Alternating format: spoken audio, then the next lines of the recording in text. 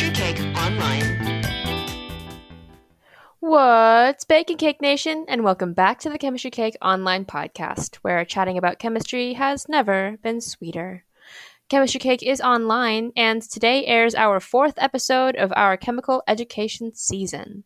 So far, we have had some pretty cool folks chat with us about how they go about educating young minds with chemistry. Today's sweet guest dives more specifically into chemical education research. She got her bachelor's degree in chemistry at the Universidad Simón Bolívar in Venezuela, her PhD in chemistry at the University of South Florida in Tampa, and is currently a professor at North Carolina State University. Folks, would you help me in giving a fresh out the oven warm welcome to my friend Dr. Maria Gagardo Williams?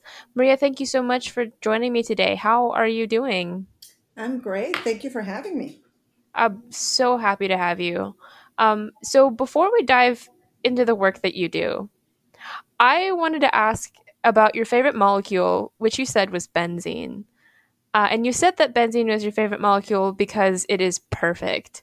So could you tell me a little more about this? I'm so fascinated.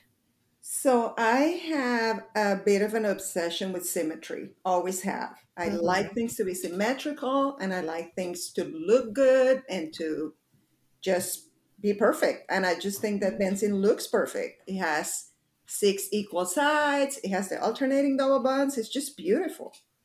And it's Yeah. flat, which I love. I love that benzene is flat. So Yes. And I actually, because like when we learn in Gen Chem, like the bonds, like double bonds are shorter than single bonds. Like in benzene, all of the sides are actually the same equal in size. they're all the same size, which is actually quite satisfying. I know, it's perfect. Okay, well, yeah, I can see when you say that it's perfect now. And Oh, they I do and enjoy they pack symmetry. together so nicely. Just imagine a Mhm. whole field packed with benzene. I mean, they're just beautiful. And they stack on top of each other like pancakes Yeah, they're because they're flat. See, because they're flat. It's um, awesome. I mean, there's nothing not to like. I mean, it is That's a true. carcinogen in real life and all of that, but I don't want to drink benzene. I just want to draw benzene. So it's okay. Right. It's a beautiful hexagon to draw. It's so Yeah, beautiful. it really is. That it is such a satisfying shape to draw, It for is sure. Yeah, and when someone draws benzene well, it's you know, like they know how to draw hexagons. exactly. Um, They're a chemist. yeah, that's so cool. Okay, so now that we know a little more about why benzene is perfect and why it's your favorite molecule, I want to know more about your research. So you mentioned that you are combining the best science, which is chemistry, and I agree, with the best intentions, which is education, which I also agree, to help everybody learn and enjoy chemistry. So could you tell me more about that? What does your research look like? So here's the thing. I've been teaching chemistry for a long time, longer than Hmm. you've been alive, actually. Yeah. And one of the things that I've always known, like from day one, from the first day that I took a chemistry class, is that this stuff is not that hard. I Hmm. mean, if you think about it, there's some very elegant, very beautiful principles in chemistry that always hold true.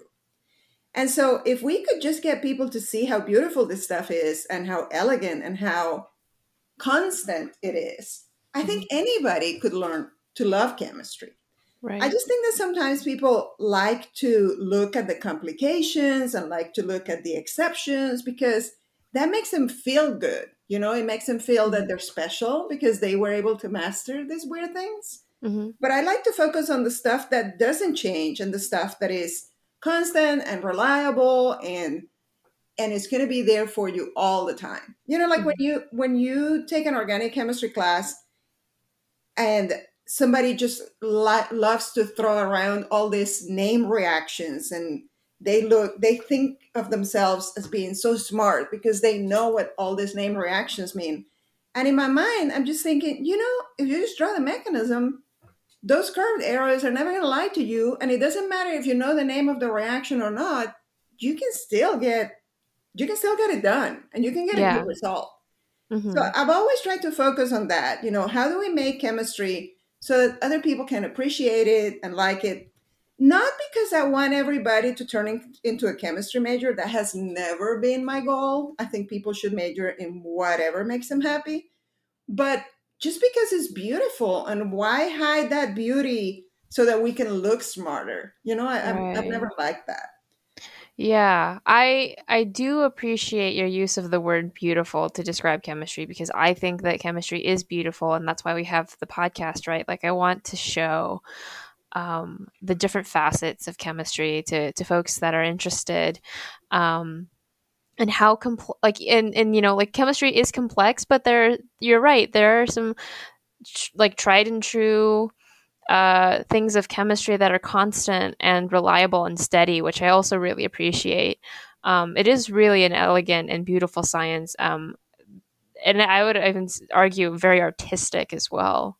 It is. I mean, acid base chemistry is never going to let you down, no matter what Mhm. happens, right? It Yeah, literally has no exceptions. Lewis structures can carry you a very long ways into right. figuring out what is going on at the molecular level. And yes, there are super complex parts of chemistry, but it would be. I feel that it would be unfair, and we are unfair sometimes when we try to introduce stuff that is divergent just for the sake of making things harder. Like Hmm. when you're taking general chemistry and they hit you with the solubility rules, but then there's all these exceptions. And, Hmm. and that's like such a big part of teaching. I think it would maybe be better to spend more time on how beautiful and constant the solubility rules are and maybe leave it there for non majors. You Hmm. know, why make people's lives miserable when there's so much to be learned and so much good content? I just that's where I'm at. Mm. So my research kind of comes from that. It comes from, how do we make this content more accessible? How do Hmm. we make this content more interesting? So fun story. I've been teaching the non-majors organic chemistry class for, I don't know, 8, 10 years probably. Hmm. And nobody ever challenges me for that class because nobody wants to teach the non-majors. And I love them. I mean, I think they're so adorable with all their ideas that they bring to the class and with all their little different interests that they bring to the class. And I do a lot of projects in the class, and then I always try to make sure that they get to choose what molecule they want to work with, Hmm. that they get to decide, how do I want to approach this? And I feel like if we did that more often in chemistry, we would get more engagement. Just let people have some choice and some say in what they are going to work on, and listen to what they have to say. I mean, I learned so much from my students. They just bring so many new things and so many interesting applications to the class. Hmm. So I just love that. Yeah. Wow. I really love that too. I always learn so much from my students every term that I do teach. And I've not been teaching for very long, so I can only imagine how much you've been able to learn from your students as well. Um, so you had mentioned that you want to make chemistry more accessible, which I am totally on board for. So what are some ways in which we can do that? Okay, so we started a few years ago by making some lab tutorial videos, right? Hmm. And the idea behind those was that if we could explain to people in a very simple way how to use the instrumentation that we have in our lab, we would make the lab less scary and less intimidating. Hmm. So, I mean, obviously, you're a chemist, you're probably not scared of lab equipment, but a lot of people are. A Hmm. lot of people are very worried that they're going to break our instruments, or that Hmm. they're going to cause a problem, or that they're not going to get good data because they don't know how to use the equipment. This is a real concern for people, and it causes them an incredible cognitive load because they're so worried about the hardware that they don't spend enough time thinking about the chemistry that's going on. Hmm. So a few years ago, I decided to get into the business of making lab tutorials. And from the very beginning, I knew that I didn't want to be on camera and I didn't want to be doing the talking.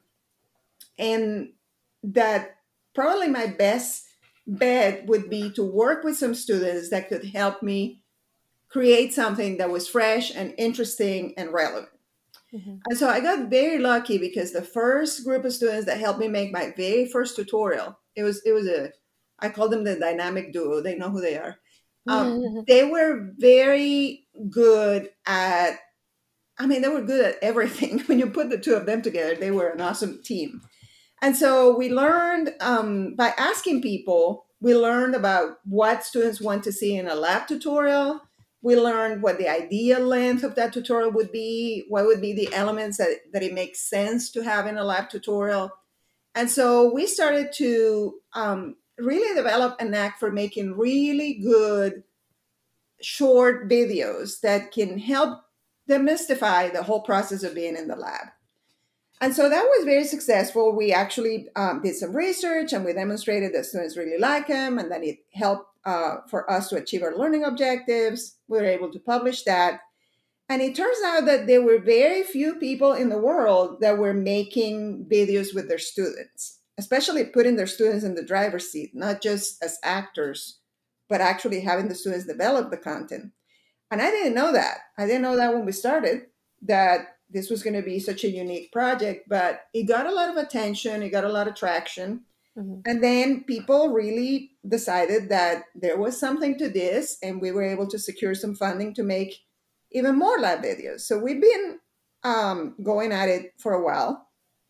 We transitioned from lab videos into making lecture videos, review lecture videos, Hmm. and after we had experience with that, one of the great things about being at a large university like I am is that you get to talk to all kinds of people. Right. And there were some people in the College of Design that were getting very interested in making virtual reality simulations. And we partnered with some of them to create our virtual reality organic chemistry labs. And so that was sort of like the next generation after we knew how to make good lab videos. It was to go into making lab experiences. So the virtual reality labs go beyond the tutorial video and into the realm of actually making you feel like if you were there. And like if you're in the lab, clicking buttons, pouring solutions, doing whatever needs to be done to complete your lab. Right. That's so cool. I do remember seeing a tweet about these videos, and I also remember like how at the start of the uh, pandemic, I wanted to get into contact with you because it was like, oh man, like these videos would be so helpful, um, having to move to a virtual setting. So that's so cool, the stuff that you're doing. Yeah, we have spent a fair amount of time on making the videos, and they really did come in very handy when we had a pandemic. We didn't have a crystal ball. We didn't know that a pandemic was coming. We made these videos for inclusion to Mm-hmm. try to help students that couldn't be in the lab have access to Right. the lab. So we get a lot of pregnant students every year. We get a lot of military students that may get deployed in the middle of the semester. So the idea was to help them. Right. And it turns out that, all of a sudden nobody could be in the lab. So we ended up having a resource that we didn't anticipate that we were going to have. So that was very good. That was very helpful to us. Yeah, that is so. I also really appreciate the motivation of having these videos, right? To include folks to be in the lab who can't be in the lab, especially folks of the disabled community, of folks who are pregnant, or folks who may be deployed if they're in the military. So that's really cool, and I appreciate all of the work that you're doing. Well, the funny thing is that when we first proposed that we wanted to do this, I mean, as you may imagine, making a whole semester worth of virtual reality labs is not cheap. Yeah. There was an investment, there was a time investment, there was a resource investment. And when we first proposed that we were going to do this, most people thought that we were crazy and Mm-hmm. that it was going to be a waste of time. And we just kept going. And I remember having a meeting with our team um, and telling them, I think that we're doing this for the right reason. and that in the end, this is going to help somebody. Yes, it is expensive. Yes, it is an investment. It takes a lot of our time, but I think it's going to end up helping somebody. Little did I know that it was going to end up helping everybody because, all of a sudden, none of us could come to lab, and then this was all we had. And the funny thing is that other universities are using the videos too. So we not only help students at NC State, we have helped students at many other places too. That's so cool. Oh, wow, this is such a good chat. Uh, but it does look like we're about we are approaching the end of the time, Maria. But thank you so much for telling me about your research because that is so cool. Of course, though, not before I ask the most important question of the entire discussion. Are you ready for it? I'm ready. Are you sure? I am. Okay. What is your favorite cake flavor and why? So that's such a hard question because I like to bake and I like all kinds of cake flavors. I have two favorites, Hmm. and they may not even be the same favorites I had yesterday, but I do love a good citrusy cake, a good vanilla cake with some citrus filling. I love that. And then I also love a good chocolate cake Mm. because chocolate cake is like so good. Oh yeah. So I would have to go with both of them, but not together because I don't want citrus with my chocolate. I want them separate. Ah, I see. So like not even like orange with chocolate. No, some people love that, and I respect that. I have even Mm-hmm. made cakes like that because people ask me to make them, but Mm-hmm. I like my citrus on one side and my chocolate on the other side. Gotcha. Gotcha. Now, chocolate raspberry, I could go for. So, yeah, Mm. I'm not opposed Ooh. to chocolate and fruit, just not Just not chocolate and citrus. citrus. Right. Okay. Okay. So you said that you bake, and Hmm. so my question is, have you ever made a tiramisu? I have made a tiramisu, yes. Yeah. That is my favorite cake My, flavor. my husband loves tiramisu, so I Oh, have made it.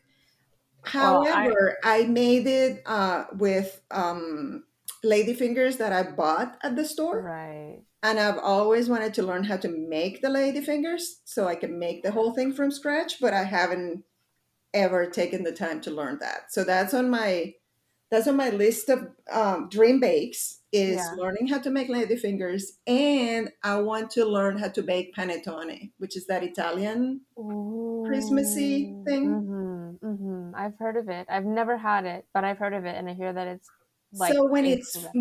fresh, it's really good. I hate it when it because a lot of times you get them and they're not super fresh and then they're not as good. But I want to learn how to bake that. And they have the cutest little paper mold that you have to bake them in. So that sounds Mm, interesting to me. that's so cool. Oh, this has been such a sweet chat, Maria. Thank you so much for joining me today. Thank you. It was super fun. I'm so glad. And I really did love learning about your research and the motivation behind it. Yeah, it's been a really sweet chat. And to the listeners at home, thank you for joining us today. We hope you enjoyed our discussion as well. If you would like to follow the many adventures of Dr. Maria Gallardo Williams, you are welcome to follow her on Twitter at Teach for a Living, which will be linked in the description. And if you would like to partake in the hype and hop aboard the hype train, choo choo, you are more than welcome to follow me on Twitter at Chemistry Cake. Well, folks, that's all we've got for you today. This is your gentle reminder to stay hydrated, to keep the hype alive, and to edify our village. Be kind to yourselves and to others. Thanks for tuning in, Cake Nation. This is Chemistry Cake, signing off.